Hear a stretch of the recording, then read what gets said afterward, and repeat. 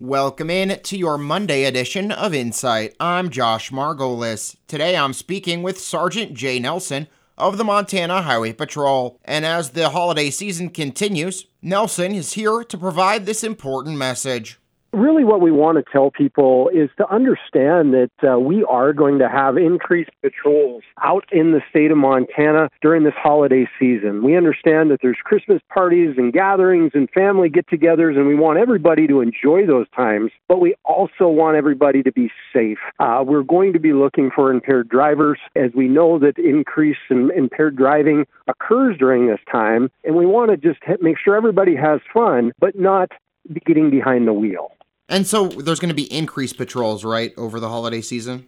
Definitely, both with DUI task force money as well as Department of Transportation over time. We're going to be putting increased patrols that are specifically looking for impaired drivers during the holiday times. Just, overall this year, it seems like, and I haven't looked at trends or data, but the number of fatal crashes has been pretty high across the state, and a lot of them have been attributed in some part to drugs or alcohol. Definitely. We're at almost a 20% increase in fatality crashes over the last 2 years, and a large majority of those have involved people driving under the influence of alcohol and or drugs.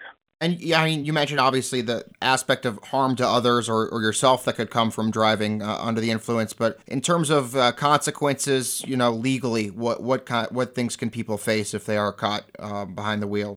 The biggest thing that I've been saying with that is with all the different DUI laws and the different be it aggravated DUI, a normal DUI, the biggest thing to understand and for your viewers to listen to is you're going to go to jail. And the last thing that people want is to be spending, be it Christmas Eve or Christmas, in a jail cell. And we aren't going to be just issuing a citation like you would get for a speeding stop. You're going to be taken to jail and go through that process that could affect your insurance rate, affect your job, and truly it could be a long-lasting effect that could last for a long time.